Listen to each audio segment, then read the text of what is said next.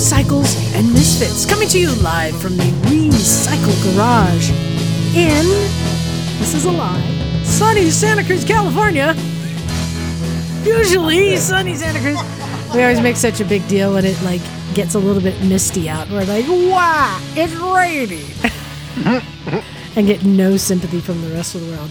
But you know what? It doesn't stop the garage from happening. And even though it was a bit misty and damp today, we still had the garage going and people still came. And that's something that I am proud of. And you know who the first person to show up in the garage today was? Me. I'm Liza. That was a trick. But the second person to show up was Miss Emma. Hey, Emma. Aloha, darlings. Here I am in Marina, California, just down the road, about 40 miles south of Santa Cruz, and it's equally dreary here, darling, but not in my heart. It's not dreary in my heart. My heart, as always, is a summer day filled with love for everyone. Oh, my heck. And surely he would have been here if he could. It's Bagel. Greetings from bucolic Veneta, Oregon, 600 miles to your north, where I am happy to report I am fully vaxxed and 3 to 14. Ooh. I'm sorry, 4 to 13. 4 to 13. That's a pretty good number. Yes. Dennis doesn't know what that means. It'll be explained in a second. Right. Because coming up next with, is it 5 to 7? 5 or 6 to 7. It's Douglas. Hi. Douglas, do you want to explain what that number means? It is the first number is how many bikes you have running. The second number is how many bikes you own. I like that. Currently about 5 to 6 out of 7 right now. And I'm coming from Felton, about 6 miles north of Santa Cruz. And it is dreary here as well. It was sprinkling, but not nearly the amount of rain that was forecast. I thought the number was running to non-running. Yeah. Running to, owned. Right. Owned, running. Running No, to not running. Oh, you running mean like running to total. running to total works fine. It's all the same. I think I am 6 to 8, but I'm just 2 carb cleans away from being 8 to 8. Yes. On which bikes? The 2 oldest ones, the ones from the 70s that don't get ridden enough. The Yamaha. Yeah, the XS750 and the KZ400. Okay. Things you got to kickstart that are from the 70s. Basically. Well, next week, with your blessing, I'll work on that Yamaha. Yeah, bring it. All right, there's something to do. And also joining us from his cabin in the woods, it's Stumpy John. What's up, everybody? This is Stumpy John from Boulder Creek, which is like 12 miles north of Santa Cruz, sort of a little bit past Douglas. So, and I am 3.5 over 3.5. Ooh, that is right. Yeah. Well, running, but not legal. It's Oh, that's the half, huh? That's the half. Yeah, 3 for 4. It's John, just darling, running. how was Legal the schmeagle. rain for you today in the Creek of Boulders? How's the what? The rain? The rain, yes. It was raining pretty hard a few minutes ago. It kind of slowed down right now, but it's beautiful. I love the rain. We need the rain. Emma, go ahead and pull your mic a little bit closer. This is how we do volume. Just put it in your There we mouth, go. I know. Okay, thank you. better. That's Much much better. better. Oh, my heck. And Emma, don't forget to turn on your lights, darling, so you don't end up in I'll the do dark. that now while I remember. Well, I introduced our guest with us. It's been a while since we've had a guest, so I thought it was time to have someone on, and I'm excited about this one. Joining us tonight is Dennis Santopietro. Oh, I said that so good. You're so good. So good. And Dennis, you're the founder of Fix My Hog, which That is true. this is pretty cool. So we've been promoting Fix My Hog here. It's something that I thought really aligned with what we do well, in that we're helping people learn how to work on their bikes. And, I remember, Jesus, Doug, even when you started coming years ago, I would insist that people would go buy like a Haynes or Climber manual, because younger people wanted to try and just look stuff up on their phone and like get these PDFs on their phone. And it used to drive me nuts because you got to have the manual, something you can get greasy that you can write in the margins, like it has the bigger pictures. And then I don't know if you remember this, Doug, when Eason came, and he's a techie guy, and I insisted that he have a paper manual, so he printed out all the pages on the PDF and bungee corded it onto his bike and rode here losing pages along the way. Just because he was like, I'm not going to buy a manual. Well, when I first got with that CV400, I bought the climber manual, and then I went to Bike Bandit and printed out every single schematic of the blown up schematic. There you go. So I had the whole pamphlet of Bike Bandit, and that really helped having the blown up image. So yeah. Oh, and joining us late from his man shed, it's Naked Jim. Hey! Sorry I'm late. Hey. Public service announcement: flip flops are not OSHA approved shopwear. Oh No. Watch that toe. Watch that toe. Exactly. Anyway, that's all I'll say. Sorry to join late though, but cool. You're all good. Thank you. And there's been this whole thing where like I've collected shop manuals here because I think it's very important. But then there was a point where I could start finding videos or things in forums that were more helpful. I remember I bought a tablet and then a computer just to have in the garage so we could look stuff up because that was becoming more common. So just in the 12, 13 years, 14 years we've been doing the garage, it's changed tremendously. And now I don't even buy manuals for my bikes because I can find videos and help through forums on how to do stuff. Or I just say, hey, Emma. But you know what? The manuals and in the videos and none of that teaches you. And the thing that's valuable here is when you strip that nut or, there's those, how do you get the thing into the thing or having to fabricate a tool or, those little tricks about stick a block of wood here first, Well, one stripped oil plug, will set you back hundreds that you should have bought the manual or you should have bought that torque wrench. The dollar figure on not having someone showing you or reading or watching something first, right? Just to not learn on your own. And it's expensive to learn on your own.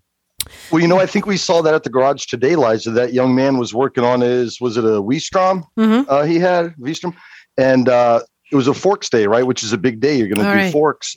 And the hardest part of his day was getting a little fastener off the front fender, right, Emma? Right. And I've been there. The least thing you're worried about is this tiny little hex head fastener holding a piece of plastic on. But he was stuck on that. But watching Emma have at it with hacksaw and hammer. But that's valuable lessons. Getting old, if you work on old bikes, the tricks to getting stuff unstuck is a big deal. Exactly. It is and it isn't. What you've got to remember is I spent a lifetime working on flat rate. And when you work on flat rate, you got to hustle. Because if you don't hustle, you don't earn money. Right. Mm-hmm. And a stripped bolt can basically mean the difference between putting the food on the table today or going without those fabulous Manolo Blahnik heels that you want. So you gotta hustle. And so the solutions that I come up with aren't necessarily the best ones, but they're the quickest.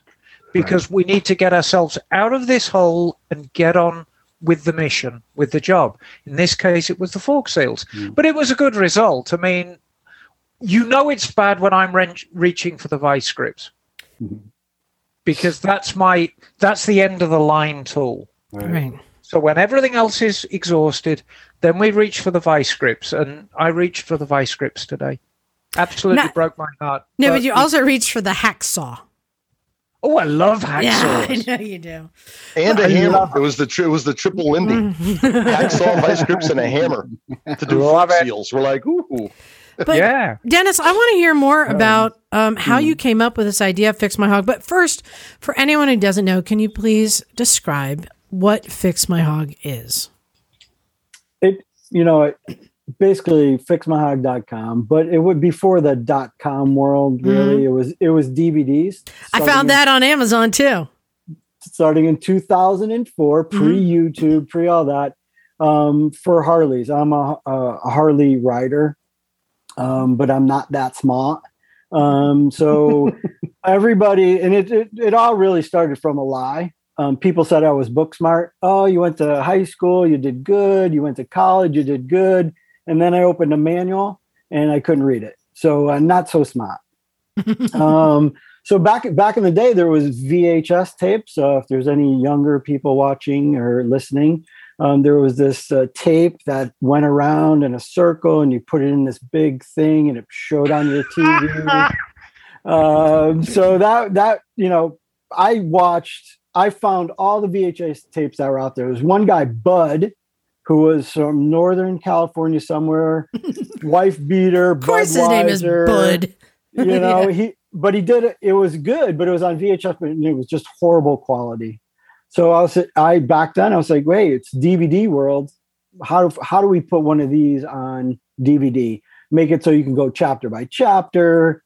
So, I talked to my buddy back east and we made our first DVD. So the answer to your question is, we wanted to make a video showing how to service your Harley. And that's how it all started. Remortgaged the house, made that first video. And oh, wow. Here we are almost 20 years later. Yeah. And I found that one and it actually made sense and it looked like it's still relevant today. I think the one is like 6.5 hours of how to bolt on accessories. That's number 3, I think. Okay. So we started off with Softail because we didn't know if we were going to exist, past that, if the government was going to take my house or not. So we launched that one. In the first month when we launched it, it paid for itself. Wow. And so then we did the touring, right? So if you're Harley centric, they sell more touring bikes than Softails and then more than Sportsters, right? So we're like, okay, now we'll do the touring one. And then we did the Sportster maintenance. This is strictly following your manual. We always said buy your manual year specific because the torques could be different. The fluids could be different. Everything could be different year specific. And then we did the bolt-on videos, right? So then there was, hey, what does everybody do? They rip off all this brand new shit. And I'm sorry. They rip off all this brand new stuff and they put on aftermarket exhaust, aftermarket intake. And back then it was more rejetting your carbs and carburetors, but then EFI mapping. So that was the bolt-on series that you're talking about. But that was all DVDs, and thank goodness it worked. And we kept going and, the gist of it was, and really, I'm not kidding about being book smart. I grew up with mechanics. My brother's a mechanic. The gentleman I started the company with, Bob LaRosa, he is a Harley mechanic, went to MMI and got his PhD at the Harley World, whatever thing. He had his own place. But they always, when I lived in Connecticut, they fixed my stuff that I broke, right? Then I moved to LA and then some dude was fixing it, right? And it was more expensive. And I didn't know wow, that's a lot. And then I had an 84 FXR at the time and it wasn't maintenance anymore. Now you need a chain. Now you need tires. And now this is leaking. Now this is broke. Now the fork seals are broken. Somebody's breaking out vice grips and it just gets out of control. And they charge you for the vice grips extra, by the way. Oh yeah. They do. But that's the evolution of it was, hey, I should be able to do this myself if I have a little visual help. Right. The manual is just so hard to me. Well, before you sell yourself short, the manual is harder than you think to a lot of people, Dennis. Right. Because my world is factory manuals. Right. And if I was to show you the factory manual for, say, a Yamaha FZ1, right, and the climber manual for a Yamaha FZ1, you'd think they're two different animals. Sure. The verbiage is different. The way the manual is written is different. Right. The technical terms are different. the factory manual to a lot of people is complete gobbledygook, not just you. You need a certain level of training because before you can even begin to understand it. I mean, if you want to properly fix a bike, you really need 2 or 3 manuals, starting at the Haynes or the Climber and going up to the genuine one. So what you're doing is really bridging that gap. It's absolutely fantastic. Thank you. And even somebody like yourself, who's clearly very intelligent, very familiar with reading, with writing, with expressing yourself. There are a lot of people out who even aren't to that standard. And having a visual representation like video, this is fantastic. Absolutely. Well, thank you. Yeah. Perfect. I think it's a wonderful resource. Yeah. Well, and it's worked. But then, like you said, though, I mean, it's exactly that. The Harley factory service manuals are written for a Harley tech. Right. Exactly like you said. So, we wanted to bridge that gap on, okay, here's what it's saying, but here's also somebody just like you that said, I turn flat rate every day and I do this all day long. So that's who does our videos. We have pros that do it all day long, right? So they don't want to strip the bolt. They don't want to.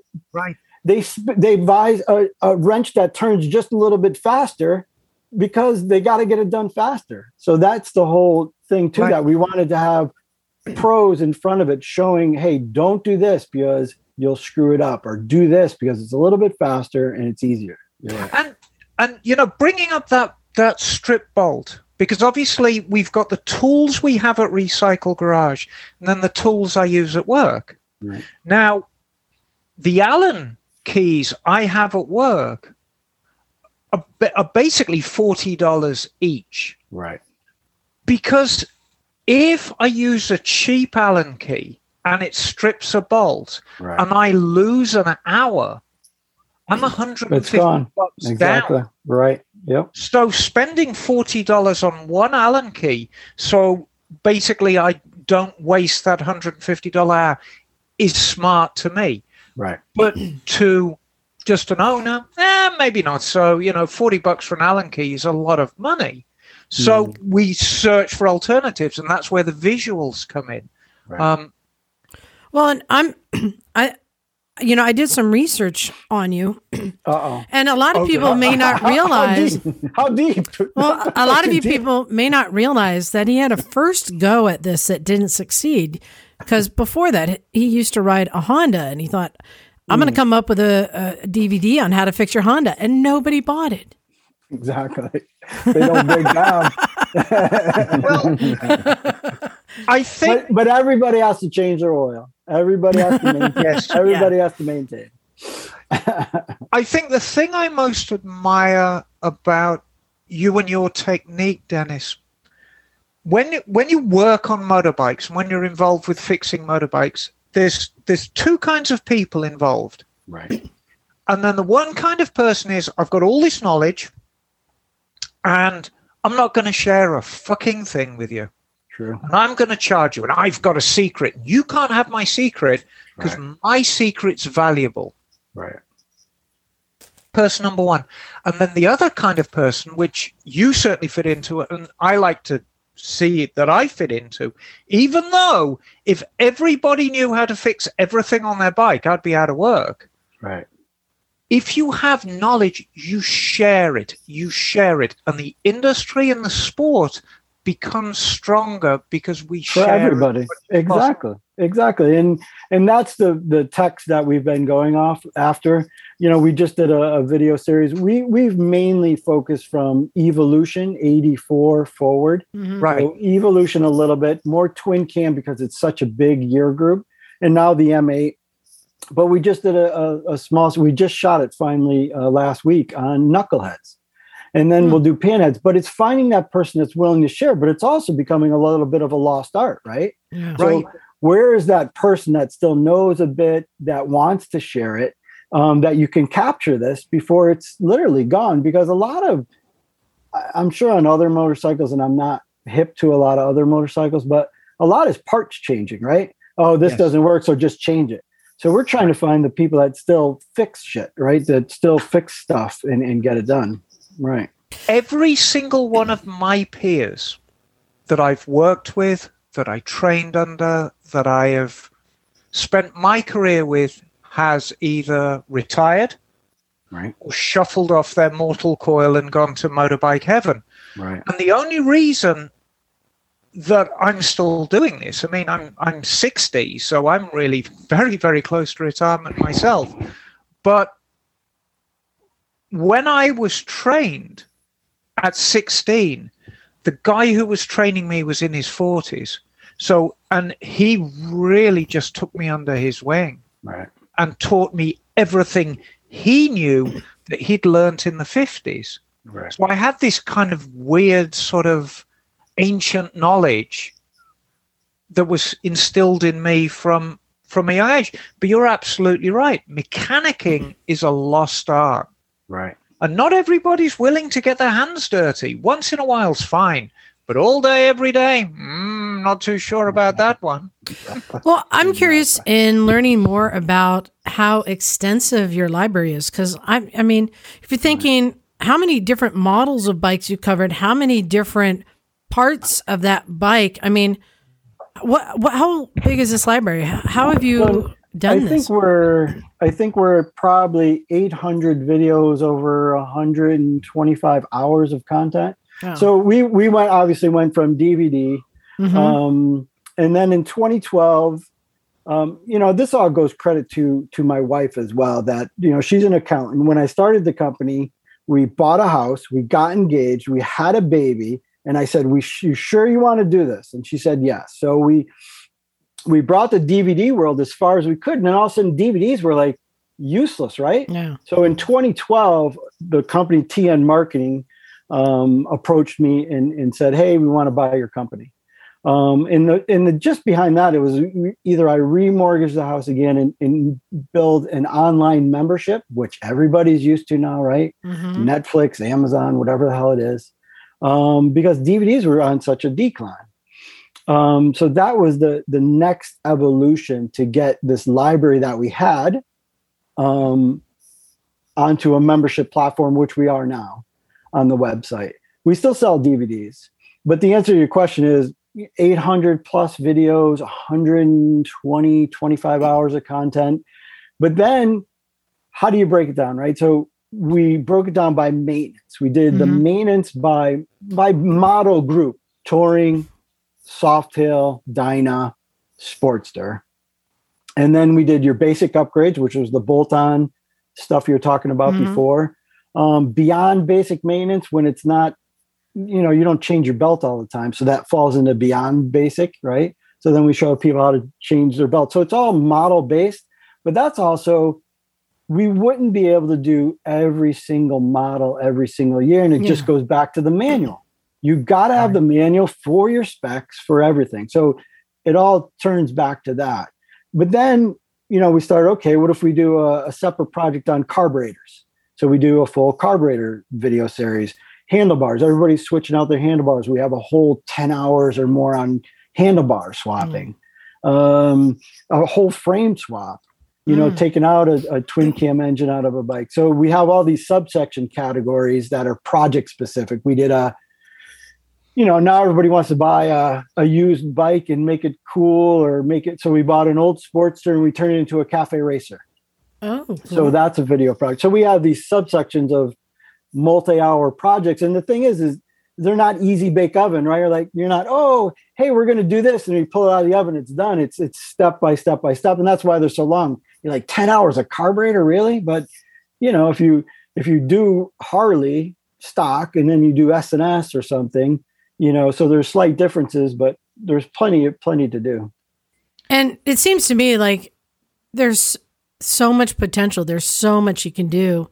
I mean, where do you stop? I assume, are you looking at doing other brands? Well, it's, where do you stop? So we just shot the Knuckle, right? So but that's a small year group, right? And that's a super focused enthusiast, right? So we do the Knuckle, we do the Pan, we do the Shovel. So we're going to eventually cover all years of Harley. But then it's also volume though. So we haven't done Indian yet because they don't sell enough bikes where there's not enough people to sell a membership to. Like you said, Hondas don't break down, so that's not going to happen. Well, that's not entirely true.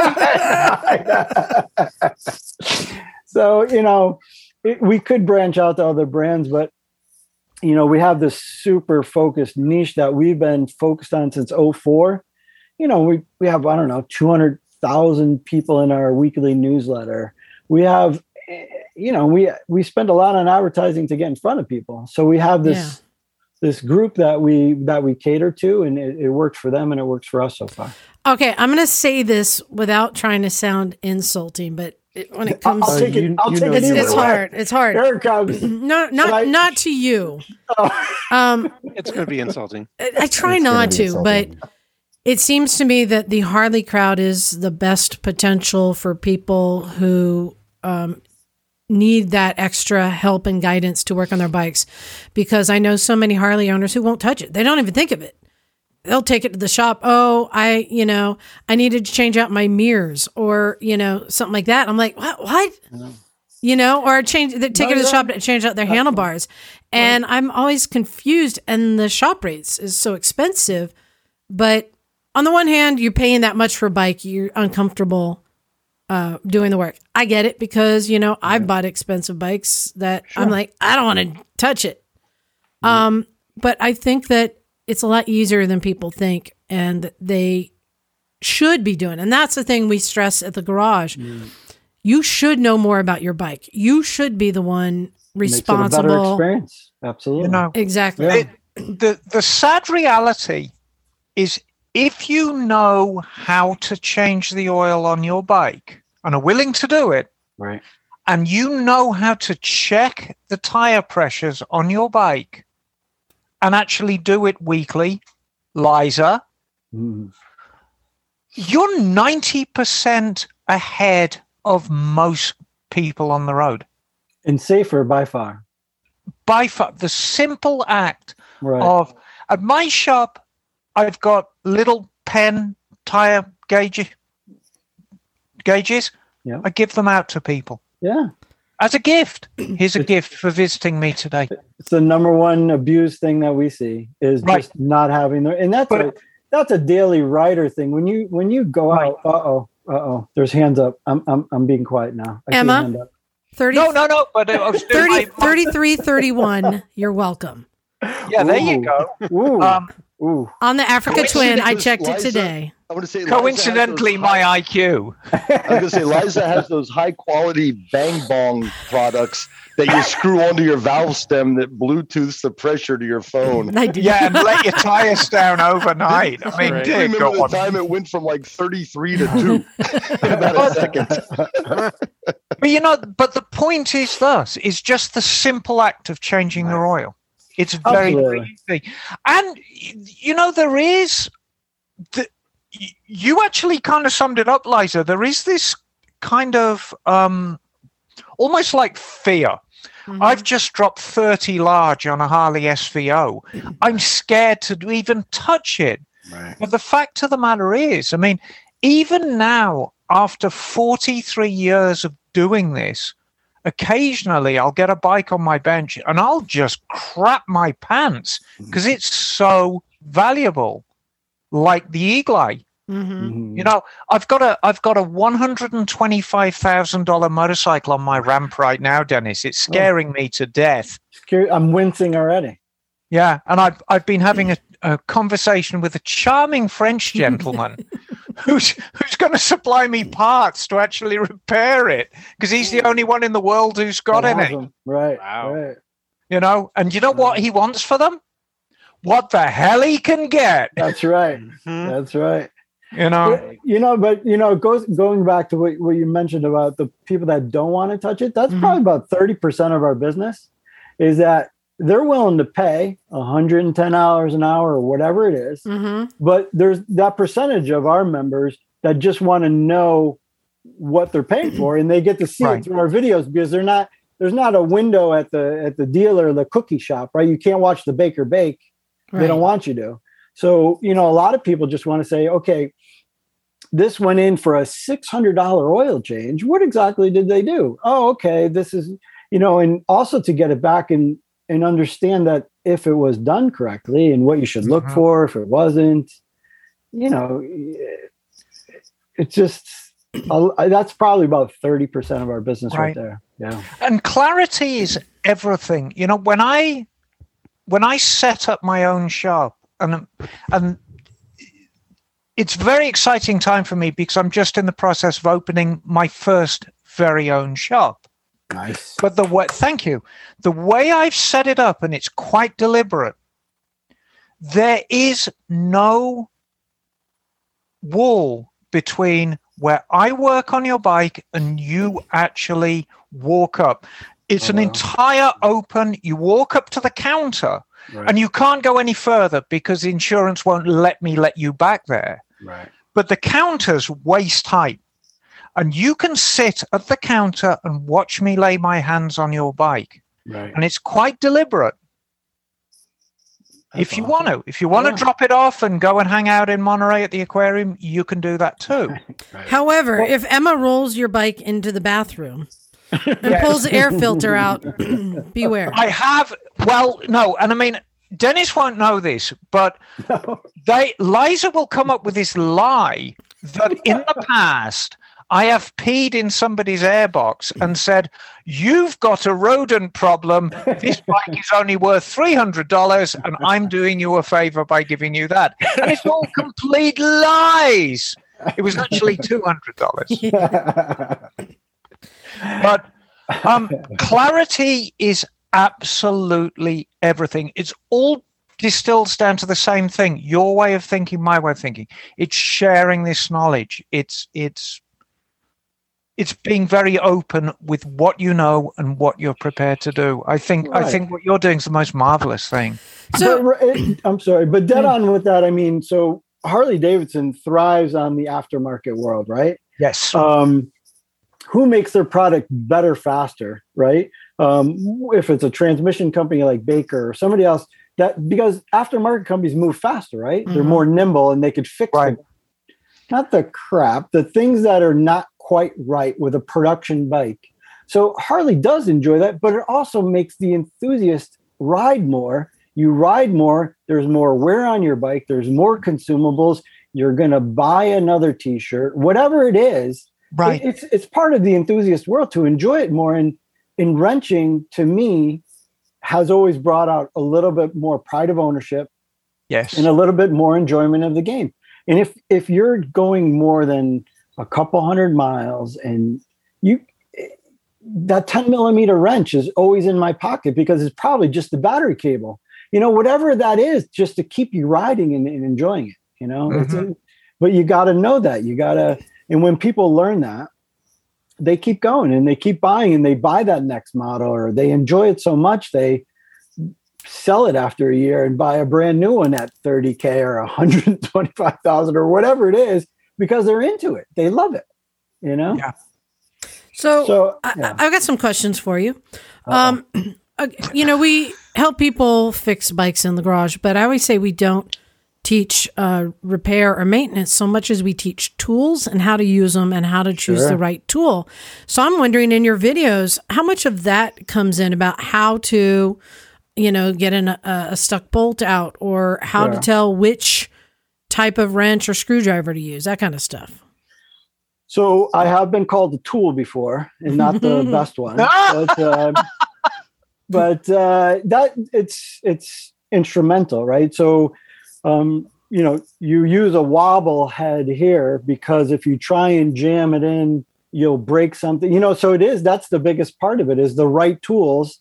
Mm-hmm. And, so if you're not a mechanic, if you're not spinning wrenches every day and you're not buying whatever brand, the best, right? You could still buy the next one down and not go to Harbor Freight and be mad when you break something. So it's tool education. The right tool for the right job makes the job go faster, safer, and you don't break stuff. When you break stuff, like we talked about at the beginning of the show, it's expensive. And the cost to fix a strip drain plug or a spark plug, you got to redo the head, whatever it is expensive when you don't use the right tool. Torque wrenches is huge, right? If you're a novice and you think you're just going to knock it down and I'm going to give it one more, and that one more just blows the whole thing, and now you're out a couple $100 because you didn't buy a good $50, $60 torque wrench. So that's a big part of it. A couple $100. As a knowledge, it's expensive. Well, speaking as a novice, right? Where it's expensive is in the emotional toll. Yeah. You pay heavy. When you're like, I'm going to do an oil change, and you change you do the oil, you take the filter out, you're putting the cover for the oil filter back on, and you snap a bolt. Yep. You're like, it was a half an hour oil change. Now I don't know what I'm going to do. So yeah, totally. Right. And you get discouraged though too, right? And then I don't want to do it anymore. This sucks. I can't believe this, right? You're waiting 10 days for a part. Right. You're not writing. Right. And do you, how much do you help like diagnosing problems? Because that's a whole nother thing. How does somebody know how to diagnose? Right. Well, troubleshooting on a Harley is relatively easy depending on where you get into year groups, right? Mm-hmm. But in the manual, there's such a good troubleshooting area, and we go through a lot of that. Now with diagnostics, you can read your trouble codes. That's going to point you into a certain direction. That alone, to do your own troubleshooting, is what? It's $105, right? To bring it into not even time to get it to somebody to look at it. That's $105 right there. If you know what you're doing and you didn't change out the whatever sensor, and that was a $200 sensor, and that wasn't it because you didn't diagnose it correctly. So a lot of it is troubleshooting, and we do teach that as well. And so, as a Harley person, how do you feel about the live wire and the Pan America? Awesome. And, where does everything go? It's got to go forward. We're going backwards in some of the videos we're doing now. We just told you guys we're doing the knucklehead videos and the pans. We'll cover them all. Live wire is going to be a little tough for us because it's a battery and a belt. So, there's going to be some maintenance, but, and I don't know what does the bolt-on world of that look like? Not much, but the Pan American looks cool. There's a lot of stuff that people are going to rip off and put on that. And anytime they change the engine and the format, and if it catches enough motion, it's good for us, right? If there's enough asses in the seat, that's a good demographic for us, and we'll do it. I mean, if we know that, and it's good that they're a public traded company because we know, okay, on the line item, it says they're going to make 100,000 Pan Americans this year, and every year for next, we'll do a video because we know that people are into it, and it'll make sense. So I do like them that they're moving forward, and it's glad they're not a T-shirt company that makes motorcycles. And they're keeping it real to a point. I haven't ridden any of the newer stuff, but I'd like to. It looks cool. It sounds cool. Yeah, some of us are going to go ride the Pan American a couple. Cool. Couple weeks, and I'm awesome. Curious about it. I'm kind of on the fence about what's going to happen with the accessories for the live wire. I think it's going to be as customized as any other Harley, but in a very different way, because the demographic of who buys it is going to be different. Sure. But I think if Harley's shrewd, which I believe they are, I've seen them capable of exactly the opposite, but I've seen them capable of very, very shrewd moves in the past few years. They will offer a range of very, very high-tech accessories. Sure. And I drove up to the Bay Area yesterday chasing parts for a motorcycle, and I was trucking along in the number 2 lane doing about 90, which I usually do, and this Tesla allegedly just came howling past me, and it was a Tesla that had been slammed. It had got rims on it. It had got and it looked bitching. Sure. It was done very, very tastefully. Right. He'd taken a couple of inches out of it. He'd got really nice bronze offset wheels on it. It looked amazing. So kind of techie electric vehicles that are initially you think of as being a little bit stodgy, they can be fun and customizable. And I see the same fate for the Livewire. I think it is going to be customized and extensively, but not necessarily in the ways that we're used to dealing with the internal combustion engine. Sure. Well, and, I'm sorry. And like you said, I don't know if most Harley riders are going to try and lose a couple inches. They're going to try and gain a couple inches, I'm sure. Yeah. But I hope so. And I hope, but I've not laid my hands on a live wire to know that it's going to be more than a fairing, or how do you increase performance, right? Is it a bigger battery? Or what can you monkey with yourself to make it go a little bit faster? We know secrets. There you go. I like that. Just gonna. We know people who can do things. That's right. But my Eagle side covers. Yes, my favorite front end. There you go. Rake it out. All these things. My favorite part of the dealer kit, and I don't know I'm sure Dennis has heard this. My favorite part of the dealer kit. So if you want to sell live wires, it's a choice.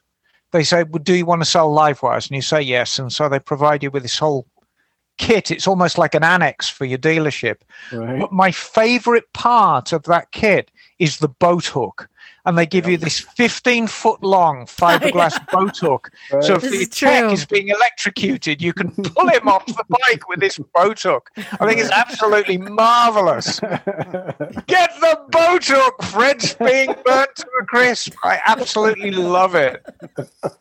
Throw him a rubber tire. Exactly. Help him. He's dying. Put your Wellington boots on and get the boat hook.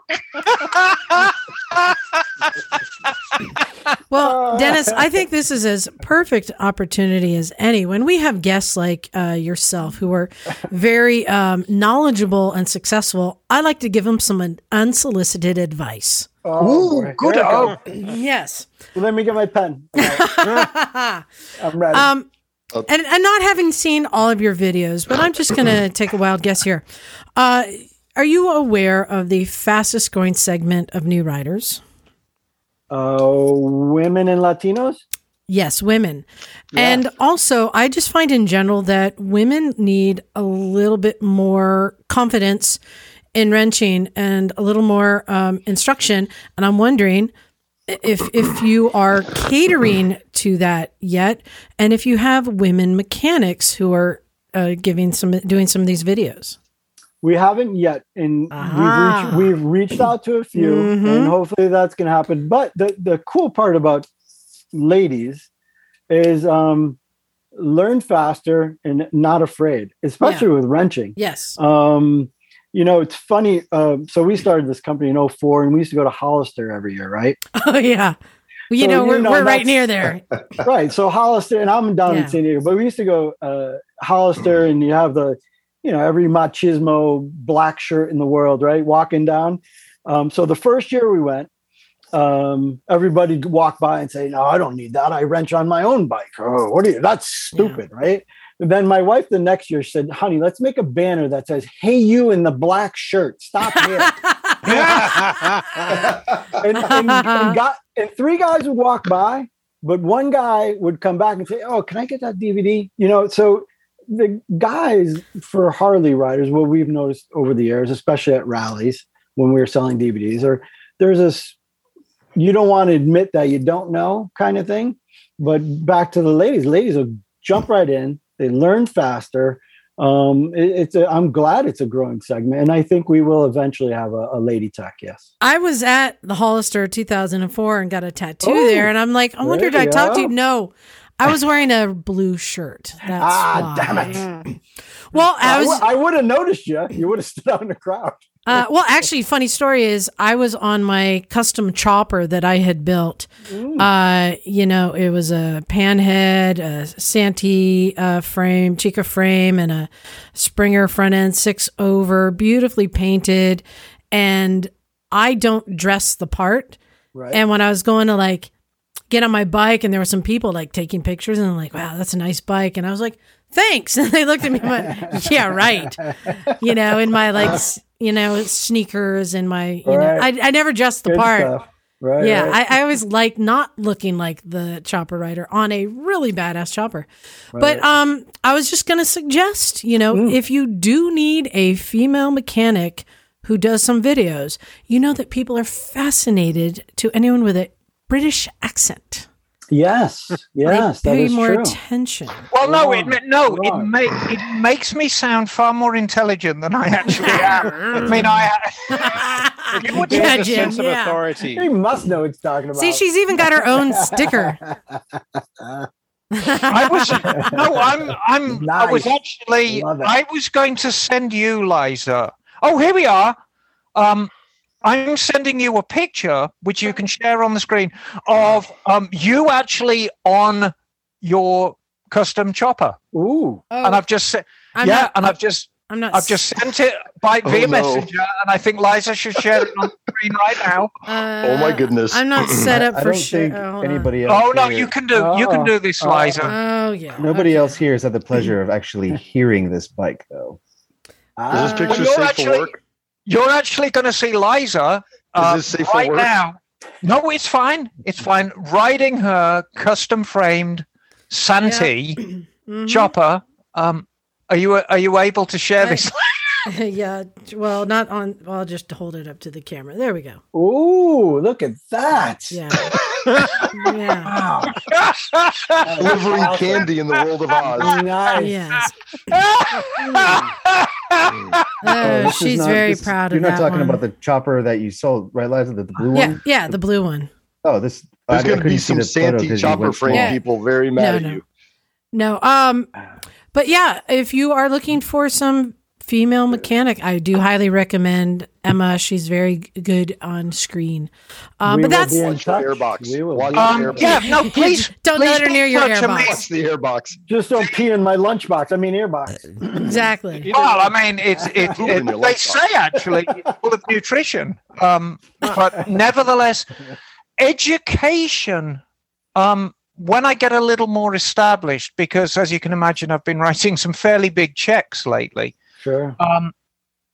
Education is really a key of how I want to carry on with my shop. But I think we should talk. Absolutely. Yes. And whether we can set up something here or actually send a camera crew up to Monterey and We would probably come to you. Yes. Yeah. Yep. And funnily enough, you were talking about the aftermarket stuff. I went through a phase of putting the S&S gear drives on twin cams. I did a lot of them. And they all kind of came in together. All these twin cams had come in just making this god-awful noise. Well, they were blown up because of the bad ones from 99 to 06. That's a lot of bad ones. And, it's when they come in making that bloody awful noise and you say, yes, it's going to cost this to fix, but if you want to put a gear drive in it, yes, it appears to be eye-wateringly expensive. It's so much better. Right. That's the end of that, and you're going to get a nice little whine off it as well. Right. And it was quite an easy sell, actually, but to the people who are the long-term owners. Right. These were the guys who've had their bikes for 10 years and are going to have them for another 20 and spending however many, I can't even remember how many thousand it was. I think we were doing the gear drive. The cost was like, give or take 2,000. Sure. Exactly. And then we put just for the kit. Just for the kit. But it's an absolutely gorgeous thing. Yeah. Everything's like blue anodized. Right. As long as they're in spec, that's a great service item. But then, back to troubleshooting, right? Yeah. So, and we tell people, so you want to buy a used motorcycle, and here's this 2002 Dyna or Softail or whatever it is, that year group. You have to be aware of that major ticking time bomb. That's in those the twin cam chain tensioners. Yes. But all somebody has to do is take off the cam cover, and you could see the front one. You could do a dental mirror, and you could see the back one. But hey, man, I just got this bike for $3,000. What a deal! And then it's ready to blow, or it's actually junk already. So that's a big part of troubleshooting. Or we have buyer's guide. Just telling people, hey, for these year groups, you have to understand that. And then a fix is a $2,000 kit. And if you don't want to do it yourself, it's $100 an hour for somebody to do it for you. Right. But if you could build that into the price, it could be worth it. Right. Funnily enough, the second love of my life, well, I've actually got motorcycles, cats, and Jaguars. And Jaguar, right around the same time as Harley, had a terrible problem with the cam chain tensioners. And it did exactly the same as the twin cam. It wasn't the chains themselves, it was the tensioners. The tensioner, right. Was breaking up. And it's $1,000 fix. You can slice it and dice it any way you want, but the kit and the fitting was $1,000. Right. You pull the radiator, you pull the front off the engine, you put the cam chains in, you put the tensioners in. If you do it yourself, it's like $400. If you pay a tech, it's like $1,000. Yeah, but if you don't, it's a useless car. But the thing is, motorcycle. You'd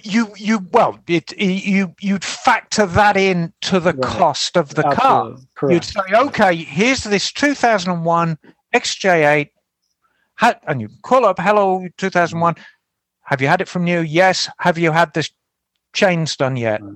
No. What's that? Right. So now you're going to spend $1,000 on it. Right. Before you do anything. I thought those cars just caught on fire because of electrical issues. They can. No, it's part of the excitement of owning one, darling. You just don't know? Yeah. My old 1970s Jag, I actually relabeled the air conditioning Adventure Time. Because when you press the air conditioning button, it was Adventure Time. You never knew what was going to happen. And the worst thing, I had a gentleman sitting next to me who I really wanted to impress. And I said, this is a luxury car, it's got air conditioning and everything. And I pressed the air conditioner and these blue sparks flew out of the air conditioning vent and set his shirt on fire. So that was the end of that, really. Or you push on the air conditioner. That's super cold. Look at the smoke coming out. Yeah, look at the smoke. That must be freezing. Exactly. So Harley weren't the only ones with cam chain problems. Right, absolutely. All right, Dennis, I got another question for you. For Harley riders who maybe are not ones to do their own maintenance, but want to get into it, what are 3 tasks that you would say are easier than they thought they would be? What are 3 tasks on a Harley that you would say, really, you can do this on your own? Well, and the easiest is the $600 fluid change. So that's your oil, primary, transmission on most bikes.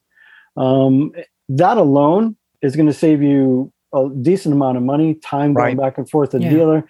It's a great, saver of engine, and you're supposed to do it before you storage or after storage.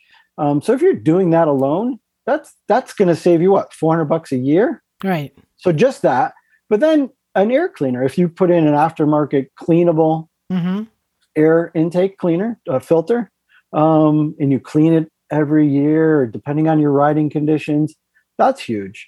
I know you don't like tire pressures, but tire pressures. That is because when you only got that rubber on the road, right? You have those 2 touch points. That's huge, but also, I don't know, Harleys have these weird patterns depending on the year. And, and then a lot of people don't ride all the time, and the tires get a little weird. So tires, you can do your own fluids. You can do your air intake. So really the list of basics is basic if you give it a try. And like so many people that detail their bike, they wash their bike, they check it and make sure it's not dinged or dented. To do that little bit of service is huge. And it's, once again, it goes back to enjoying your motorcycle more, a sense of pride in doing it yourself, and they're easy. If you watch it being done, which we can provide. I don't want to ever say that, maybe in 2004 we were the only company that had it on DVD, But before YouTube and all that, we definitely were, right? But now you can do, I don't fix my toilet without going on YouTube. Yeah. I don't do anything. I just redid the stairs in my house and I watched 400 YouTube videos. So it's building your resource base, the right tools, your manual, Climber or other.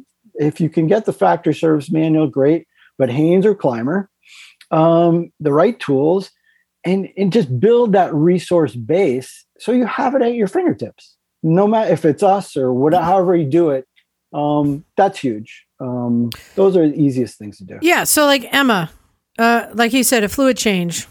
Yes. How much would you charge somebody to bring in their Harley for like their yearly fluid change, belt tension, that kind of stuff? Well, no, Dennis is absolutely right. I mean, it's for $500. It's $500 to $600. Okay. Because you don't just change the oil and get them out. Right. There's a checkpoint list. There's many. There's a checkpoint, right? Exactly, and you start at the front and work your way back. And I'll talk through it right now because it's very quick to start. What I tend to do is I'll start at the top. The bike is on my ramp and I haven't jacked it up yet. So I'm working high on the bike. And that basically means the front brake fluid gets checked, maybe flushed, and the clutch perch and exposed bit of the cable gets lubed. That's it. Now the bike goes up. And now I'm checking steering head bearings, fork seals, wheel bearings, tire pressures, brake pads. Working back, you do the 3 of the oil change and just laying your hands on things like gear shifters, footrests, shit that can fall off. And shit falls off on Harleys. Tell me about it. Yeah. And just working your way back and making sure everything's tight. Right. To do it properly, it's a couple of hours. It's to the time. Do it properly and thoroughly. Right. And it's about $200 in parts because I only use the best quality oil. Right. So I'm going to use a genuine filter. I'm going to use the best quality oil, all the best quality lubes, blah, blah, blah. So, it's like 300 odd bucks in labor, a couple $100 in parts. Boom, they're down the road.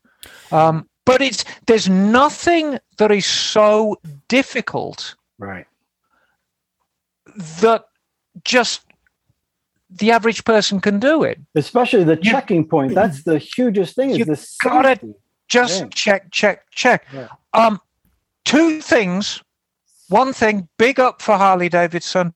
The thing I like the most about big Harleys is, and they're very cleverly designed, they're flat underneath.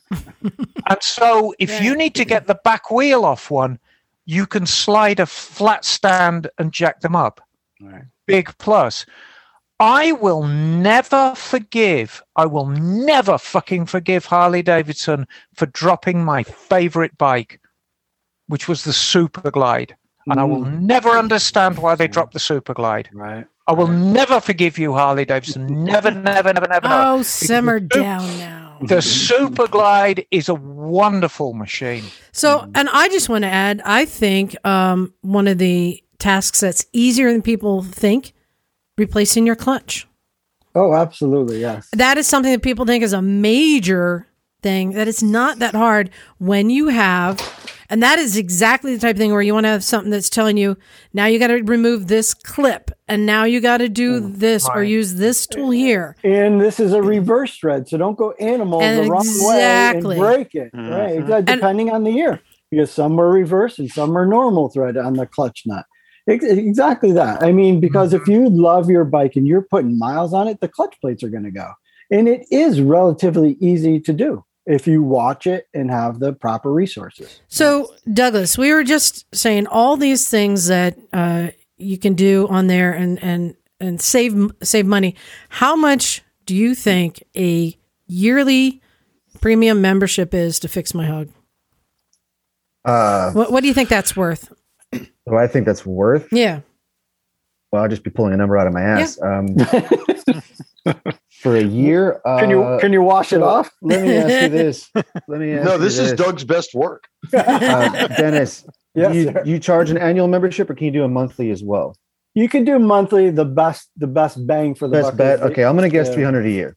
That's a pretty good guess. All right. I would like you to be our new marketing manager.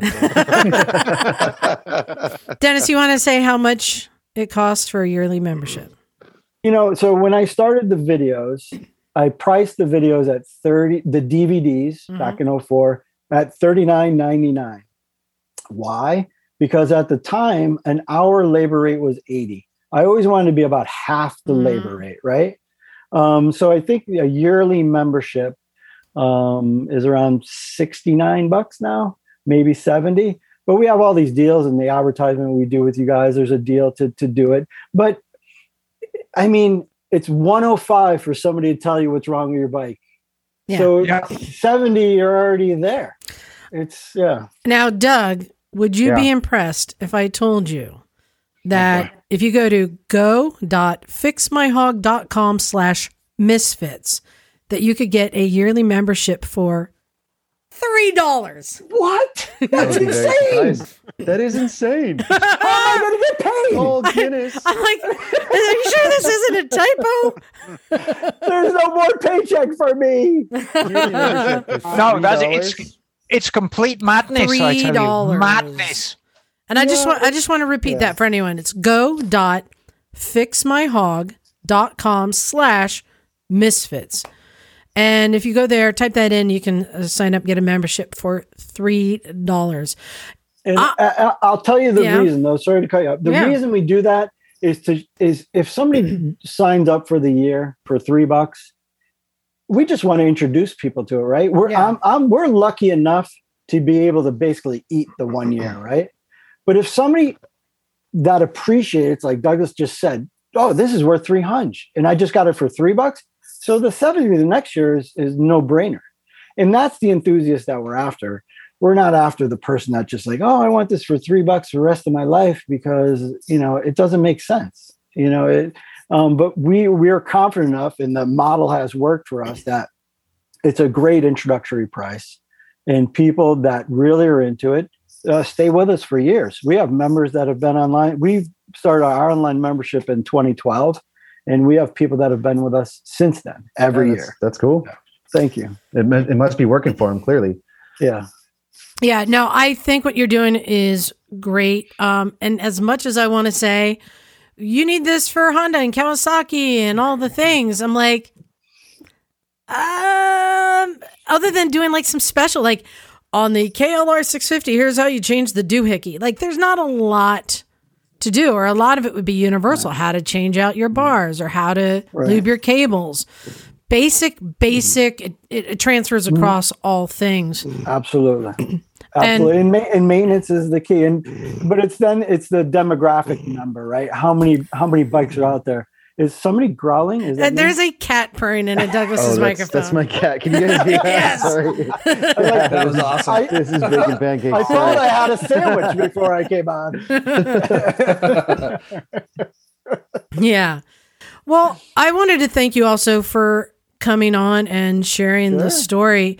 I can only imagine that, like, if your job is to sit there and think of more videos and more bikes, like, there's so much potential.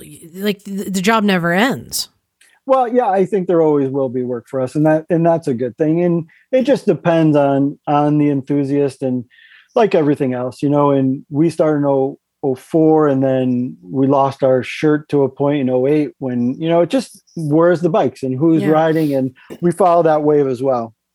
And what you guys do with your co-op garage, and we're working, you had Steve Noble on a couple weeks ago. He's working with us now with Skidmark Garage. Yeah. We used to have one in San Diego, and I think it's gone now, but that is the best thing in the world to have for people, to have that resource to go in and be able to put the bike up on a lift and do it yourself if you can, right? But hey, I don't have a lift, or I don't have this tool, or I don't have that.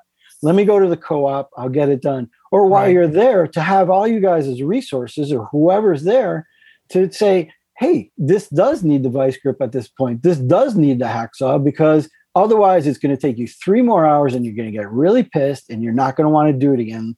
Like, then you're going to get discouraged. When in doubt, get a bigger hammer. Right. Right. And so all the bike shops and the bike mechanics out there who are like, oh, you guys are putting us out of business and, only a qualified mechanic should be working on a bike. Guess what, guys? Fuck every one of you. There's room for everyone in this big soap opera of motorcycling. And the more we share and the more that we bring one another into everything, the stronger we are as a whole. I haven't lost a single customer by explaining what I do and showing what I do and sharing what I know. And I've probably gained 100. Because you share that trust, you share your knowledge, and people are so respectful of that, but also know, okay, I'm going to do my fluids now, but I'm going to bring it to you for the tougher stuff that I still don't want to do. Or when that reminds me. When I screw up. Thank you. I've got to go for a colonoscopy this week, talking about my fluids. Wait, do you have a video for that? We do have a couple snake videos. Extra points Does it come for with making sedation? racing car noises. Oh, you'll be making racing car noises, that's for sure. I'll bet. That's the wrong pipe. You might be running a little rich for a couple of days. But no, Dennis, thank you so much for coming on, and thank you for doing what you do. I think it's absolutely marvelous. My only disappointment, of course, is you told us how great your wife is, and we didn't have an opportunity to meet her. So my lovely lady is having a milestone birthday. I won't say whichever because there would be consequences. So 18? She just turned 18? Is that what happened? Finally, now I could get rid of the cops patrolling there. So what we've been doing with this bug thing that's been going around, we were doing all these mini parties. So she has a week long of parties, and you're lucky I'm not half in the bag right now because we had a little event last night and an event today and many events. So she's finishing out the event right now. And but without her though, none of this would happen because not many people would say house, kid, marriage, start a new company. Right. And I worked in the GIS mapping world before, right? I had like a decent job and it all was good. And kudos to my wife, Simona Santopietro. Happy birthday, honey, because without you, 20 years of Fix My Hog wouldn't happen. Salud. And I have one last question for you, and it's one that we ask all of our guests that I haven't prepared you for. Oh my. 213? 213, is that the right number? So I will tell you that this is an inappropriate question. We'll prepare you for that. But as somebody who has gained a lot of knowledge of motorcycles, and we know that you're specifically Harley mostly, so I'm curious to know the answer to this. I have a Vespa as well. Ooh. Yes. Okay, you just won Bagel's heart. I saw them back there. Here's a question, and we ask all of our guests this. I'm going to ask you the question, then I'll explain it. So the question is, what is your up-the-butt bike? Okay? And an up-the-butt bike is a bike that you look at and you go, I take it up the butt for that. Like, everybody's got that bike. I'll show you. Mine is right behind me. It is a Harley Davidson. It is the VR1000 there you go. race bike. That to me, is an up the butt bike. Oh, I would take it up the butt for that. Butt worthy. That is a butt worthy bike. Sorry about the term, but it's just something that it's like everybody has a bike you put up here. Like, sure. I'm curious. Or up here. Yeah. I'm curious. What is your up the butt bike?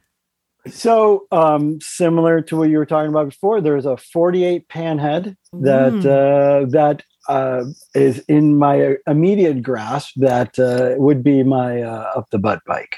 Nice. It's just it's fully stock. It's beautiful. That's the rarest. It's got all the right parts. It hasn't been bastardized. It hasn't been chopped. It's pretty sweet, and I think that's the one for me. That is a butt-worthy bike. I agree. That is a butt-worthy bike. I think he's getting a tear in his eye. Did you see it? I think I see a tear coming out. Oh my there. God! I don't know. It's dusty over here. I thought he was clenching. That's what I thought was happening. Well, Dennis, again, I want to thank you for coming on. We're going to let you go because, we just rambled on for hours here. I appreciate what you guys do. I mean, this is near and dear to my heart too. For us, I'll leave you with this: is we're always trying to preserve the knowledge that's slipping away. Yeah. To me, when I started a business, it was to pay my bills, right? It was to pay the mortgage. There is that element too. But now there's a preservation part of it, especially in the Harley marketplace. So what you guys are doing, what co-ops are doing, people sharing the knowledge and to give a crap to share it and give it away is huge. And I've been a fan of your guys for a while. And thank you. I know our co-op was here and it's gone, but every community should have one because that's the best way for all riders to get together. It doesn't really matter what the wheels are. Right. And Dennis, please stay in touch with the Misfits. I will. I fully expect to reach out to you within a year and maybe do a collaboration with some maintenance stuff, basic maintenance stuff. Sure. Or maybe something that isn't a Harley. Right. Maybe something English. How about that? Why not? We made a fake cafe racer out of a Sportster. We can make a real one. Yeah, there you go. Yeah. Tra-la-la. No, and I think... Oh, go ahead.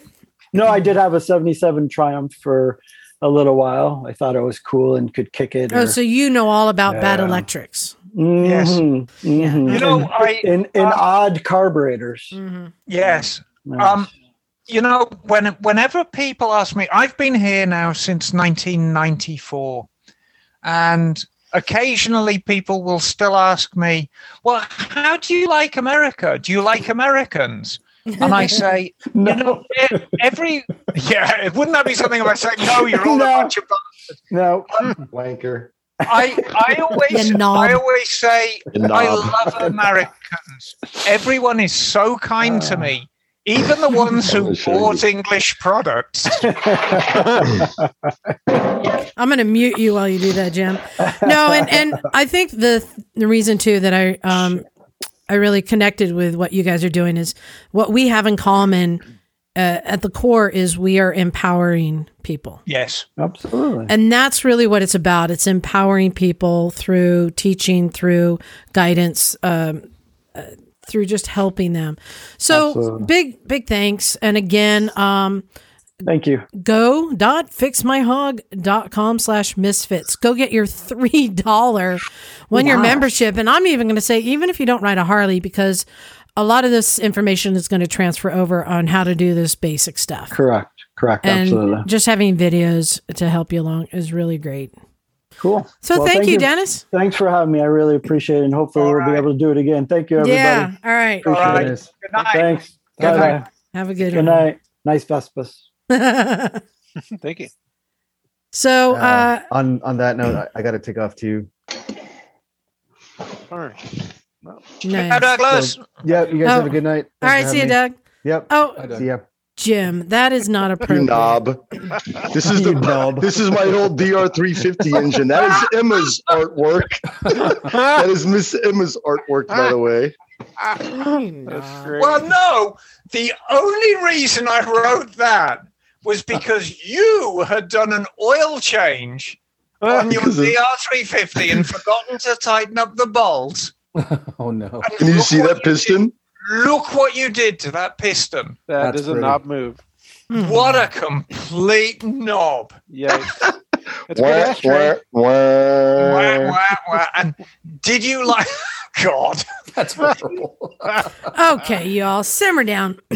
I wanted to talk about our next topic, which, as I said, this is controversial, as Emma would say, and everybody has their own opinions, but you know what? This is what we do. I want to talk about, and as a group, if we can come up with a list of the top 10 motorcycles or scooters of all time.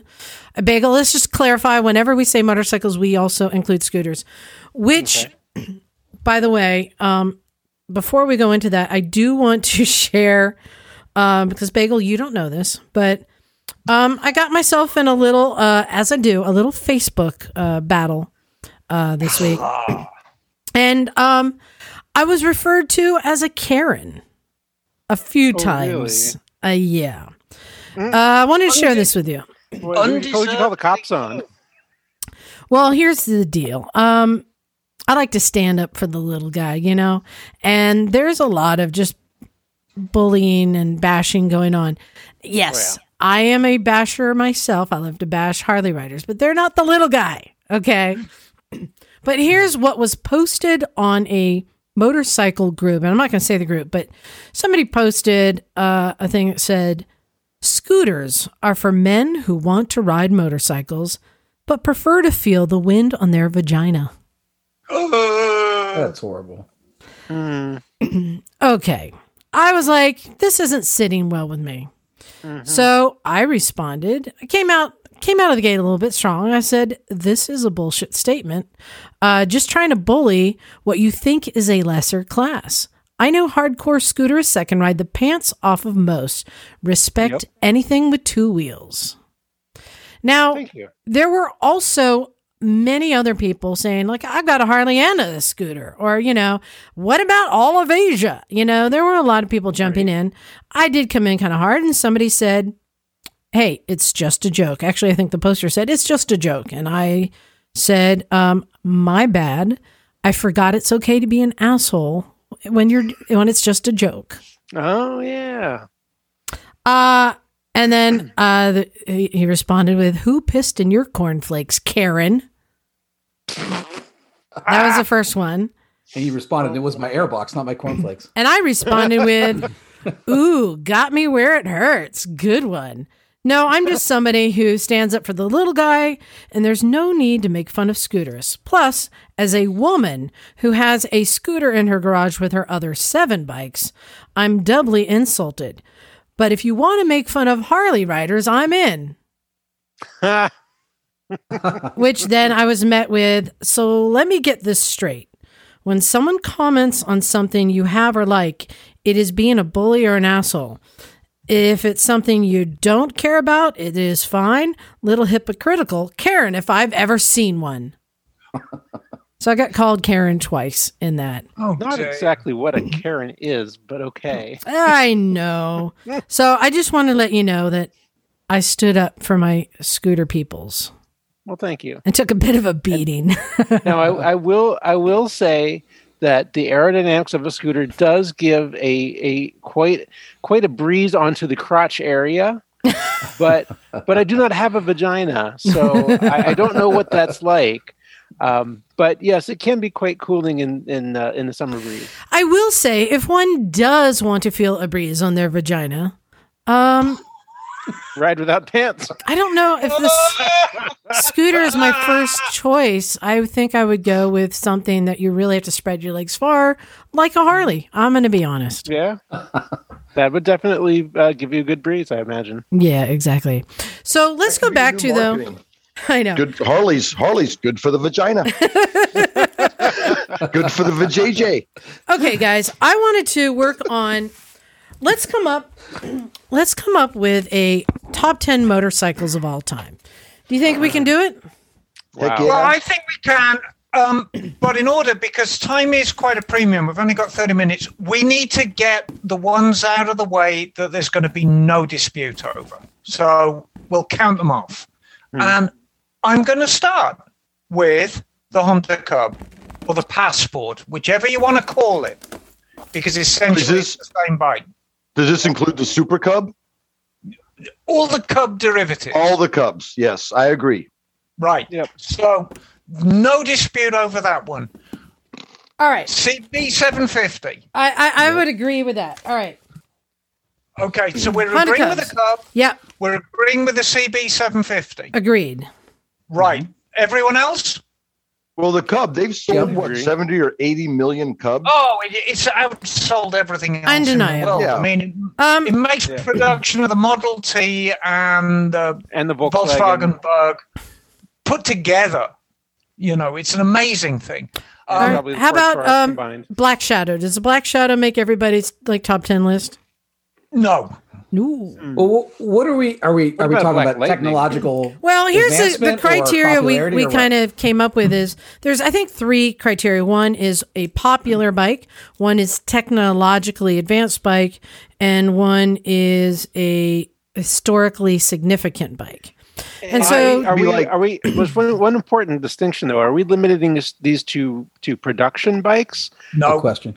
Because Race bikes there's a lot of race bikes No. and one-offs too. right. Just No race production. bikes. No, I like because to think of it as like iconic motorcycles that may have made an impact on the industry. Right. and here's maybe the thing, something like that. there's a lot of top 10 lists and you can tweak that criteria and it completely changes the list. And so that's why I wanted to just come up with ours using what our criteria is. So Emma, you're saying no to the Black Shadow because to me that's Absolutely. technologically advanced and historically significant. It's not that advanced. Okay. At the time, it wasn't. Not even at the time. I mean, make Okay. no mistake. It's a beautiful motorcycle, and it's beautifully made, and it's beautifully engineered. But at the end of the day, it's a pushrod 1000cc V twin, and it ain't that technologically advanced. And there are a lot of great things about Vincent's. Mm-hmm. Good hydraulic forks, gear primary drives, the gear timing drive, just the way that the push rods operated and the reciprocating mass of the engine was just very, very lightweight. It was wonderful. There's also bloody awful designs. The brakes on a Vincent were terrible, no matter what they did. The clutch on a Vincent is virtually unrideable. They've got this servo clutch. So it's not this, it's a very iconic motorbike, but it's also a deeply flawed motorbike. Okay. In terms of, did anyone here used to play Top Trumps when they were young? They'd have the little cards. Mm-mm. I don't know if you had this in America. It was a game called Top Trumps. No, sorry. That was, I think Like you played that Pokemon back or- in the 30s. Well, We played Lincoln Logs. It were these cards, and it had the features of, there were ones for cars and one for motorcycles, and it'd have like top speed, and it'd have horsepower, and it'd have whatever, and you'd kind of play against your friends, and you'd say, "I call top speed," because you knew that you were holding the card with the Laverda Jota on it, and the top speed was 153, and that was one of the top ones. So. And there were so many different factors, and the Black Shadow ticks a lot of boxes. It's very desirable. It's very well engineered. It's very valuable. But at the end of the day, there are bikes that are a lot more pleasant to ride. Emma, I love you dearly. But We can't spend 10 minutes on every bike that doesn't make the Okay. list. I'm sorry. How about I'm gonna and anyone can nominate a bike. I'm gonna nominate the BMW GS 1200. I think that the GS 1200 was a huge part of the whole adventure thing. It was a great bike. It was a lot lighter than the 1150. They're 12 years old and they're still holding up to a lot of the stuff that's coming out. I think it helped change the world. See, I would argue that it was the earlier GS, the 80s one that was the original that created that whole process. I mean, and I'm kind of with John on that. Do you think the 1200 was sufficiently different to the 1150 to warrant that? Because I've got an 1150 in my garage right now, and it's a bloody marvelous No, thing. there's a huge difference between the 1150 and the 1200. All right. So the technology changed. I'd agree with John too, though, because that was like the first GS model, right? I mean, that really brought it was BMW started the whole segment. the adventure thing. Yeah, so it was the first GS. I would go with the R80. So I think you're half right, Liza. I think the GS deserves it, but not necessarily focusing on that one. But I think it's still in there, though. It's still in there. You know? Okay. Meaning there's still a lot of people riding them. Right. I'm going to throw my hat into the ring. Okay. And if Dennis is still listening, it's going to make him very happy. And I nominate the Harley Davidson Evo. And I'll tell you why. Okay. In 1984, there was this massive shift that Harley Davidsons went from being a motorcycle that you had to be an enthusiast to own to a motorcycle that anyone can own. Jim, only if you're going to share with everyone. Sorry about that. And do not underestimate how massive that was. Because any Harley rider will tell you, and I hope Ricky's listening, the difference between a shovelhead and an Evo is night and day. Okay. Absolute night and day. They're completely different animals. And a shovelhead's a fine bike to ride, but to maintain, you really need to be on the ball. The Evo just changed everything. And I'll agree. Harley Davidson has always had these plateaus and leaps of technology and reliability and all of that completely changed the path that they're on at the time. So yeah, I would agree with that. Bagel, do you want to submit for the top 10 of all time?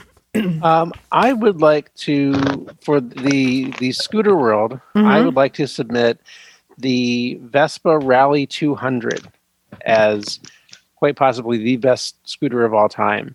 Ooh.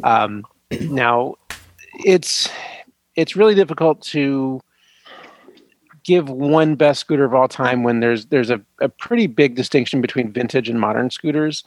Now, the Vespa GTS 300, I think, is probably a more capable scooter and probably more useful overall. But there's something about a vintage Vespa that is just so much fun. And the Rally 200 was really the pinnacle of vintage Vespas. It had the largest size engine that they'd ever produced. It's 2-stroke, so it comes with all 2-stroke fun. It still has the old school styling from the 60s era that Vespa had before they went to more modern designs. The P200 that came out in the late 70s was designed by Bertoni and has a lot of straight lines in it, which a lot of people feel really detract from the aesthetic value of a Vespa. So the Rally still has all of the curves from the 60s styling, and even better performance than the P200, which was the model that followed it. They have just fantastic acceleration style, handling. They've got the whole package. So that's the model that I would say is I would put forward as the best scooter of all time. Okay, I think that's a good one. I wanted to throw in, and this is a toss-up. I think you need to recognize the long-distance riding and comfort.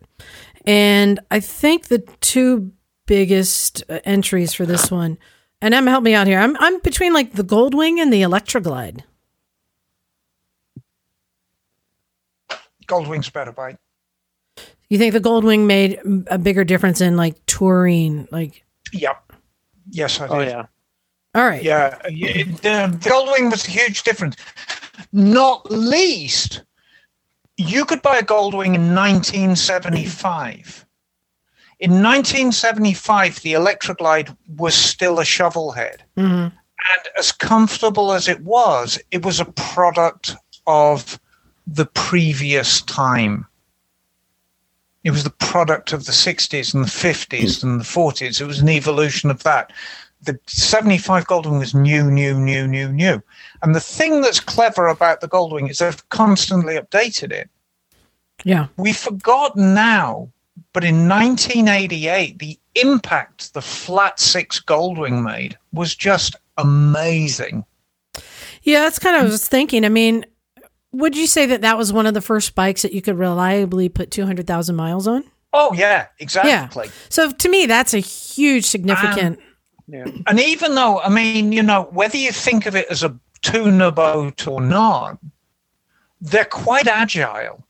And when you get into the 1800s, in the early 2000s, the style of the 1800s is actually fresh enough that it holds up now. It's hard to believe the 1800s are getting on for 20 years old. Yeah. But if you see an early 2000s 18, especially in a good color like the candy orange, it looks like a modern bike. It's like, bloody hell. Yeah. They're very, very clever bikes. It's a big lump of plastic going down the road. I mean, it's an 800-pound bike, but it's a very, very good bike. And at the end of the day, the electric light's very, very nice, but it's still a big old thumping pushrod V-twin. All right. So there's no real comparison. Can I throw another one in? Hold on, because John raised his hand first. Oh, John, I'm sorry. No, that's fine. So this could be a little controversial, but I'm going to throw out the early 1970s Husqvarna's dirt bikes.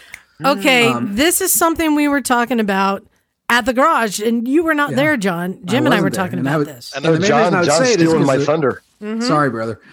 I would say all right. There's nothing to be sorry about. The suspension was light years ahead of other bikes. Are you talking about the Pentons?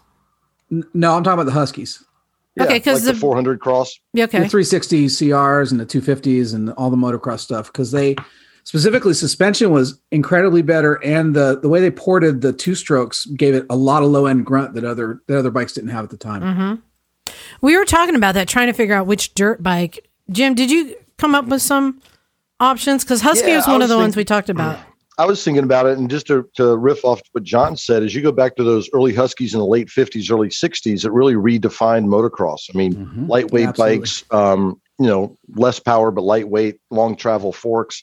Yep. In 59, you had Husqvarna winning motocross races on the new style bike. So those 250 Husqvarnas, I echoed John on that. And to take it a step further and a little bit different slant, the 1970 Husqvarna 400 Cross. This is the bike Steve McQueen rode in on any Sunday, right? Which really did so much for motorcycling, and almost as much as the Honda Cup, which would kind of be my first dirt bike choice because so many people did it. But yeah, to echo John, number 2, I think for iconic dirt bikes is that 1970 Husqvarna 400 because it meant so many different things. I think the technology already was there in the early 60s, but that really did so much for motorcycling. But we also have to consider the most winningest motocross bike. That's number 3 on my list after the Cub and the Husky is the 86, 87 CR250R, the Honda. Yeah, that motorcycle run a ton of races. So Emma, what do you think between like a CR250 and a Husky? What do you think is more significant? Belongs on this top 10 list. I'm kind of leaning towards the Huskies. Because there was this huge change from going from Harleys to like British bikes to then these bikes that were nimble. I was going to say, and that's the key point here. I mean, anything that significantly changes the industry. Yeah. Mm-hmm. And the Husky did exactly that. Changed the Big sport. Time. Yeah. It changed the sport. It changed the sport. And it's almost like the technology of the bike drove the sport. And you haven't seen that much, really change that basic formula since then. You went from 2-stroke to 4-stroke, you went from air-cooled to liquid-cooled, but it's still kind of the same lightweight, Right. It's a lot of suspension less setup. weight, more suspension, blah, blah, blah, blah, blah. So, okay, I'll buy into that. Yeah. Okay, I'm going to throw out one more. One more dirt bike is a game changer, maybe 2. But this is maybe the bike that really that started the dual sporting. So 1968 Yamaha DT1. Now all of a sudden you can take your street bike and go down the road and have a proper dirt bike as well. So I may be wrong. Fact check me, but I think that 68 DT1 was one of the first dual sport. Well, yeah, that like the Elsinores, stuff like that. There was that trend of having a dual sport then. They're all up there. Yeah. So I'll throw out my last one because like anybody, you could come up with 1,000 other of these, but I'll just throw out the Honda CRF 450, because that was the bike the first American won the Dakar Rally on. Yeah. So I think that new Honda 450 is a cool, iconic bike because you have an American, Ricky Brabeck, win the Dakar for the first time ever. So anyway, that's kind of my rundown on the dirt bike. And the 450 is still changing the sport. Yeah. Oh yeah, right. but but back to what John said, I think that BMW RS R80. GSR80. I think that was a huge thing for BMW. It was, but it was for the bike, but the trend had not kicked as big as it did with the GS1200, which is why I was going to the GS1200. And arguably because of they were all big leaps, but the trend happened then. Emma, you had a bike you wanted to throw in? Yeah, and I will, and it's kind of predictable. And I really feel I'm betraying my country because you're gonna go back. What about the Black Shadow? And I will compare it, and that is the Honda NR750. Yeah. Now, about 6 months ago, this made my list as the most beautiful bike in the world. I have a model of one behind me somewhere. And so let's compare it to the Black Shadow. Okay. And why I'm voting for this and not the Black Shadow. And it's got nothing to do with the fact that I worked at Honda when it was new. So, like the Black Shadow, it's very exclusive. Like the Black Shadow, it's very expensive. Like the Black Shadow, it's very, very well engineered. Like the Black Shadow, it's beautifully built. And like the Black Shadow, there are a lot of very innovative designs incorporated in the bike, like oval pistons, that really died with the model.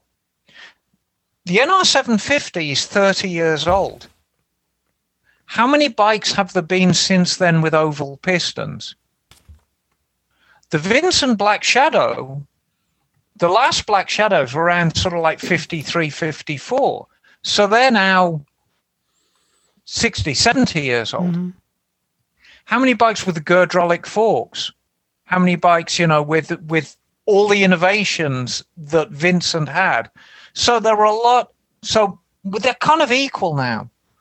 Like the Vincent, it's just crushingly handsome. But what about the R1? I mean, when you look at how it changed things in MotoGP, what?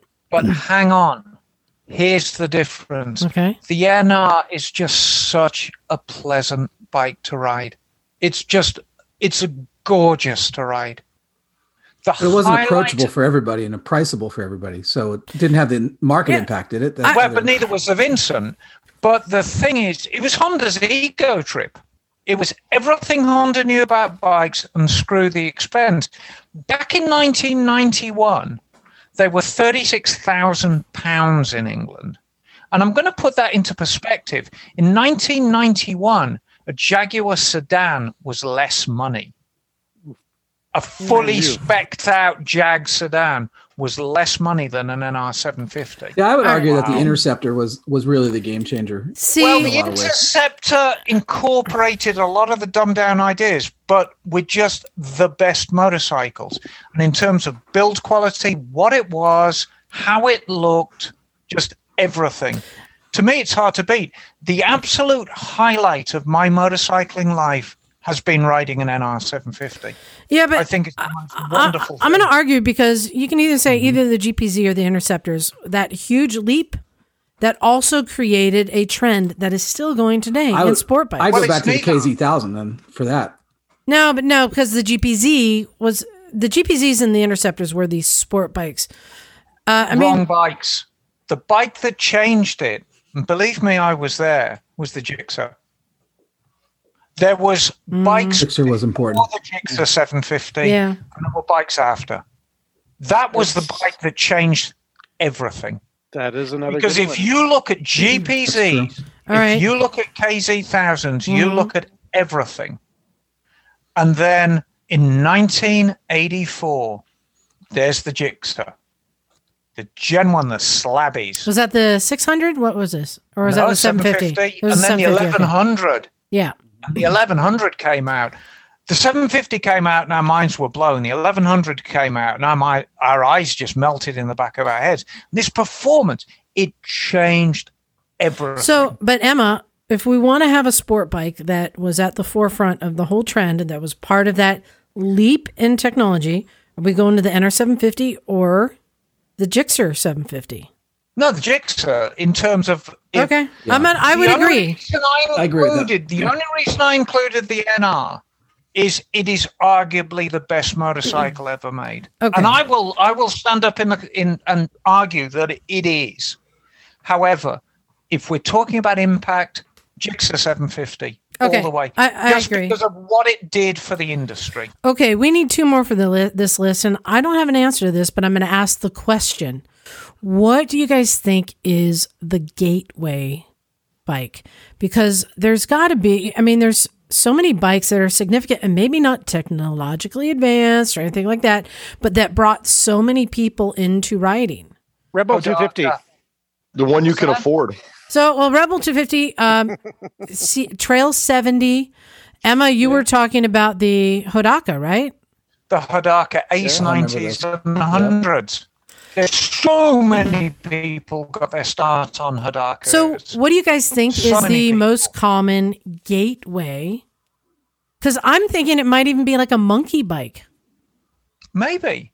Well, like that kids had. For that matter, a mini bike. Right. Yeah, that's what I'm saying. My first was just like a straight up, lawnmower powered mini bike. That was my first. Mine was a Trail 70 as a kid. What do you think? Well, as a kid, it's whatever a kid can ride. And truthfully, it might not be a single bike. It might be the Rupp mini bike. Ooh. If your parents were well off, it might be the Hodaka, brand new. It might be the old guy down the road who had the rusty Triumph Tiger Cub leaning against his shed that you got out of him for $10, pulled the fenders off and rode around the field with your mates. I have an answer to suggest, and this is a broad answer. I'm going to say, even though we already have the Cub on here, I'm going to say the Honda 70, because that means it could be the Trail 70. It means it could be the XR 70. It could be the ATC 70. The 70s, I think, were the gateway for so many people. Yeah. Yeah. Emma, what was that little Honda you had in your shop the other day? Did you have an XR? No, the yellow one. Yeah, that little Honda. Did you have a little Honda? Yeah, the yellow one. Oh, Jim. Okay, that one. No, Jim, it was a question. The yellow one. No, not the yellow one at your shop. There was one at your house, a little kid's bike you were fixing up. I thought it was a little Honda. The CRF 50. Yeah, okay. So, do you think... Yeah, they've been around for a little while. What do you guys think of saying any Honda 70? Because XR 70, the Trail 70, all these 70s. Was that... Yes. Okay, so I'm going to say Honda 70. Okay, we have room for one more. So what do we got? We haven't talked about Triumphs at all. The twins. Well, Bagel, what are you going to throw out? I was going to say there is one motorcycle that I think is iconic that really belongs on the list, and that's the Indian 4. Because whenever, at least in my mind, when I think of a classic bike, I think of that. Because there's nothing that quite captures the sleekness and the swoopiness and the art of a motorcycle, I think, than the Indian 4. It's just such a beautiful bike, and I've never ridden one, but I've heard they're quite comfortable. So, and they were very popular from what I remember. So they were very expensive, but they were. I think that's a good bike to throw out, but I'm going to counter that and say the Harley Sportster. Yeah, but you got to go to the Triumph before the Sportster, though. No, you don't. Because the Sportster was a response to the Triumphs. But the Sportster has been around for decades and decades and decades. But that parallel twin lasts forever. I mean, that'll never, even your Africa Twin. Let's see. All right. So we got the Cub because it's the most common in the world. We got the CB750 because that was the first sport bike. We got the GS1200, the Adventure. We got the HD Evo, which is probably the best HD. We got the Vespa Rally 200 for the scooter. We got the Goldwing for long distance touring, the Husky dirt bike for motocross, the Gixxer 750 for sport, and Honda 70 is the gateway. So what is left? What are we missing? The Z1. What about the Z1? Well, the What are we talking about? Z1, I mean, what did we say about the Z1 earlier? I mean, if you We compared it to the CB750. but they're very different animals. Exactly, I mean, but that's what we were talking about. It's a lot more charismatic than the CB750. I So know why are we putting the CB750 on a pedestal? because why, it's but yeah. historically significant. Yeah, I know. I'm going to say for the last slot that we should consider the most butt-worthy bike. The Britain. I was waiting for this. The Britain, I was the waiting bike for this. that Yeah, the everyone wishes they could own or ride or just to fondle. Yeah, the amount of drool that was spilled over that bike probably makes it worthy, I would think. And it's such a great story because Yeah. we love an It's- underdog story, and we love the idea of an eccentric inventor building a bike and spanking the big boys. And Through sheer it's a willpower. romantic I mean, story. It's a beautiful bike. It made its mark. So I think we have our list. I'm just going to review this. You got to put the Bonneville on there. You're killing me without the Bonneville. Hold on. The Honda Cub, the Honda CB750, BMW GS1200, the Harley Davidson Evo, the Vespa Rally 200, Honda Goldwing, Husky dirt bike, Gixxer 750, the Honda 70, any of them, and a Britain V1000. What category is the Triumph Bonneville knock? What does it knock off this list? The cool category. The Sportster. You know what? I'm going to say, sadly, that the Triumph Bonneville doesn't make the list because it is a good, solid bike, much like the KLR 650, much like so many of the that's bikes. blasphemy. You are killing me. No, compared that no, to a no. No, I can't do No, it. I'm It's- saying Oh, good God. these are Emma, bikes I'm that gonna be have so upset. that Oh, you're killing function well. They do the job well. And with the Triumph, it looks good, and it's got some, historical significance, but it's not great Oh, at Emma, come on, you anything. gotta But back it's me up on good at many things. It's not I hate great. to tell you this, John. As good as the Bonneville is, and they are lovely, it's where you draw the line. The Commando is a substantially better bike. No, but we're talking about bikes that sort of set the standard and change the industry. And the Bonneville But did. the Bonneville didn't, though. Because when the Bonneville came out as good as it was, there was the BSA Lightning, there was the Norton Atlas, there was the Aerial Huntmaster, all fine bikes. And I'm not knocking the Bonneville. There's a special place in my heart for every single Bonneville that made it off the line. Every single one. I think there hasn't been a bike made since that looks like a Bonneville. I just think if you told someone to draw a picture of a classic bike, it would look a lot like a Bonneville. Yeah, because Like I said, it's a great bike and does many things well, but it's not it's not great at anything. All right, I'm sending a protest to Phil at clevelandmotors.com. I second John's protest And because we're not it's- talking about it being great at anything. Well, tell you We're what. talking about Tell it you being what. Hold on. iconic and Hold being on. really Wait. That's exactly Wait. right, Wait. Jeff. Everyone, calm I'm down. with 1 John. second. I'm going to say, let's throw this to the Cleveland Moto guys. Okay. Let's throw it to Phil and the gang and So is say, it Bonneville versus something? No. It's Bonneville versus what's what? your top So what do 10 guys? Oh, gotcha. And Yeah. what would So you you take off or, change that's on our list? I want to hear Well, their it- top 10. And I don't know that we completely agree on the GS either. I think that Not was Liza's GS. I agree with your GS, John. Right, the 80, the R80 GS. The 80. you see, and I really don't feel that the leap between the 1150 and the 1200 is that great. It was It's 50 a pounds leap, lighter. right?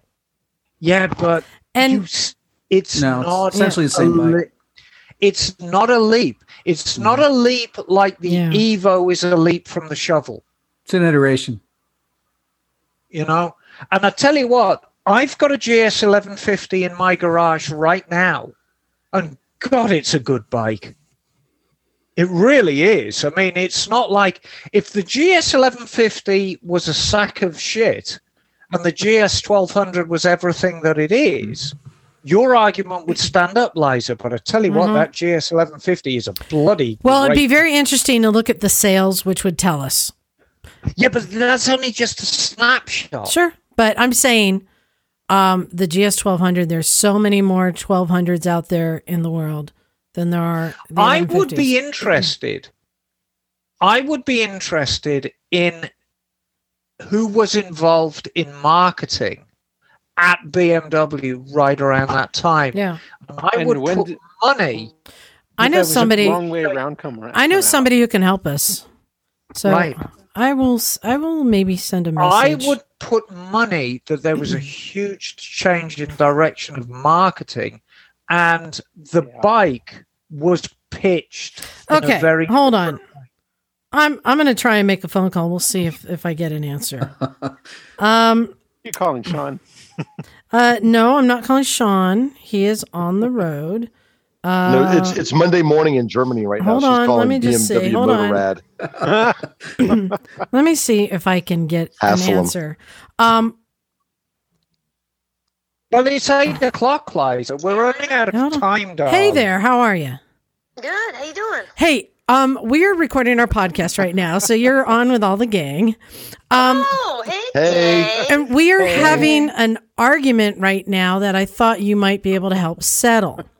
We're yeah, All right. and we're making a list of the top 10 best motorcycles of all time, and we're in an argument about which one of the GSs. We're agreeing that the BMW GS should be on that list as bikes that have made an impact on the world. And which one, though? The GS, the R80, the 100, the 1150, the 1200. Which one do you think had the biggest impact on the industry in the world? Ooh. Or which one's just the best? I'm gonna say the 1200. But Jocelyn, You heard it from Jocelyn Snow. You heard it from Jocelyn. Emma, she can't hear you. She can't hear you. She's not partial or anything, is she? Everyone is yelling at me right now. They're trying to argue, but I don't have her plugged in, so she can't hear you. So we're just going to end it and say, thank you for that input, Jocelyn. No problem. That no is problem. exactly what I said. The GS 1200 was a far superior bike to the 1150, and I believe had many more sales as well. Or the R80. Yeah, and I think that was kind of when, the long way around with you and McGregor came through. And the There you trend go. happened, Went exactly. Yeah. Thank you very much for All settling right. that. You guys have a good night. All right, bye. Thanks, you too. None of that would have happened without the GSR80. Yes. But are we Amen, looking Jim. for the biggest impact or the best bike though? Hey, whatever it- fits Liza's argument. Whatever Hey, fits look, Liza's argument. Jocelyn that's it. Snow said the GS 1200, so we're going to end with that. I mean, you wouldn't have the Perry Dakar without the GS. With the R80. Hey.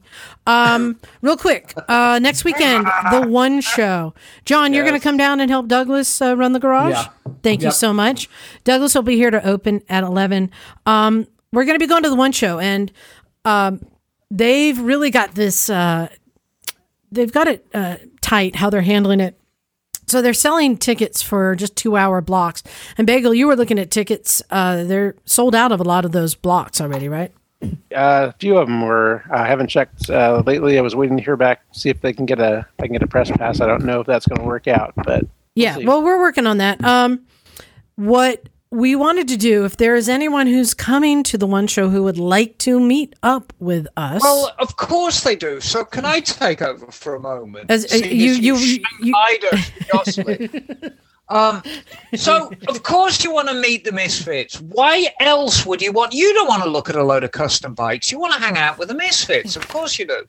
So, me and Liza, or should I say Liza, came up with a plan, and I think it's absolutely splendid. What happens when you buy a ticket for the One Show? You get a 2-hour block. And rather than mill around looking for us, here's what we're going to do. Find a pink Honda Goldwing Turbo. It's not going to be hard. At the top of the hour, either one or many misfits will be around the Goldwing. Yeah. So we get to meet our friends, and we'll have some swag to give away, and we'll do fun and games. Remember, I want to see Bagel's beard drawn on your face mask. Extra points for accuracy in color and texture. So, top of the hour. So probably, like 55 to 5:10 after. We'll all be hovering around the pink Goldwing. So you don't have to come looking for us. We'll be at my Goldwing, and then we can hang out then, because I know if you only get 2 hours, it's going to go quickly. Yeah. So don't waste time looking for us. Figure out where the wing is. Be there at the top of the hour. Meet a misfit and get swag. There you go. Also, just a reminder that the Santa Cruz Moto Film Festival is happening and tickets are available. And just to let people know, if it's not that clear, this is not a live event here. This is online. It's actually hosted on YouTube, but you still have to register, get passes. The first weekend is free, or if you wanted the extended viewing pass, it's $10. And we just been adding on a bonus thing on the second weekend of the festival. So with your extended viewing pass for $10, we're going to be doing a live Zoom interview with some of the filmmakers. Wow. Yes, where you get to do some Q&A. Wow, what a bargain. Oh, geez. Yeah, so there's a lot of great films there. One of the ones I just wanted to highlight tonight that I enjoyed, it's called 91. And this one is 1 hour of stress summarized in 8 minutes. And this is, Emma, you might be able to pronounce this better. There's a 24-hour endurance race in France, Bol d'Or? Bol d'Or? Bol d'Or. Bol d'Or. Bol d'Or. Bol d'Or. That means golden balls, darling. And the thing that I enjoyed about this is there's no dialogue, there's no subtitles. It's not really a story so much as they went with this one crew and filmed the chaos in the pit in a 24-hour endurance race and just captured all that tension. So you don't even have to know what's going on. But when you see them like bringing bikes in and doing all the swaps, and then somebody crashed and they got to fix it and get it out, and they just captured that tension. I really enjoyed that. That's interesting. So yeah, so that one is called 91. And you can go to Rev Sisters, REV, revsisters.com, and get your passes there to the Santa Cruz Moto Film Festival. We have time for one email before Emma... I have an announcement too, real quick. Oh, yes, go ahead. This might be a little silly, but my son's girlfriend came and helped me work on my truck yesterday. I had a bunch of stuff to do, and she is absolutely, positively in love with Emma. So said, please shout out to me on the podcast and tell Emma that I love her. Oh, good Lord. Well, I love her too, darling. And I just love everybody, but I would love to meet her. What is it? What is the name of this delightful? Sophia, darling, I love you too. Mwah. All right, we got time for one email, and this one is from... Skelly loves you too. Yes, I love you too, Sophia. Hey, Bagel, can you make a note to start reminding Emma to take her pills before the podcast? Thank you. This one is from Joel Martin, and he says, Dearest Emma, I've been resto modding, because we covered that whole thing on our show. A 67 Bonneville. There you go. Shout out, John. Oh, that's a very nice year. What are your thoughts on electronic ignition and replacing the whole wiring harness and putting LED lights in a stronger headlight? Thanks for the time, darling. Misfit from upstate New York. So yes, gosh. So on electronic ignition, 67. Yes, electronic ignitions on a 67 Triumph. Blimey. Yes, that's definitely a great upgrade. Avoid the cheap ones, buy the decent ones. My favorite ignition is made in New Zealand, and it's called a Payson, and they're very good indeed. So buy yourself a Payson. What have you got there, darling? Finish. As far as electrics go, really the sky's the limit on them. It's only a 2-phase alternator on your bike, and the alternators are very good. They'll chuck out a lot of current. Emma, just for the sake of time, can I answer this one? Yes. When it comes to vintage British electronics and upgrading them, the answer is always yes. Yes. I don't disagree, actually. Yes, there we go. Just remember, darling, your triumph is positive Earth. Oh, Which yes. I think is a great analogy for the world we inhabit, because we like a positive Earth. We don't like a negative Earth. That's why Lucas is the Prince of Darkness. That's right. So I'm just sharing. Oh, go ahead. Yes. So thank you, Joel. I hope that gives you the answer. Yes. Can I state something, please? Yes. Why do us Brits drink warm beer? Why? Because they're Lucas refrigerators. Yeah. Yes. I'm just showing off here my toy that came this week. That is awesome. From California Creations. Yeah, limited edition. It smells like bananas. Limited edition, all black, Evel Knievel toy that will never come out of the box. Wow. I know you didn't fart, Jim, because you didn't say the word. Soiled! No, not spoil. I said soiled. Soiled. That's what it was. I was tempted, but they were asking a pretty price for that one. How much is it? Yeah. $70? Yeah, I think so. $70. Well, we like it. It looks good. It comes in a cool box, and it's got new ball bearings and everything. It's cool. Cool. So all ball bearings these days. Yeah, it's all balls. Oh, which reminds me. Oh, can I just share the thing I learned about balls? Oh, good God. Okay. So there's a new name for them that makes so much sense.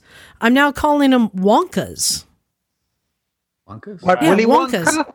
Well, because they're right between the Willy and the Chocolate Factory. Ah. Why do I do this? Why do I do this? That's pretty embarrassing.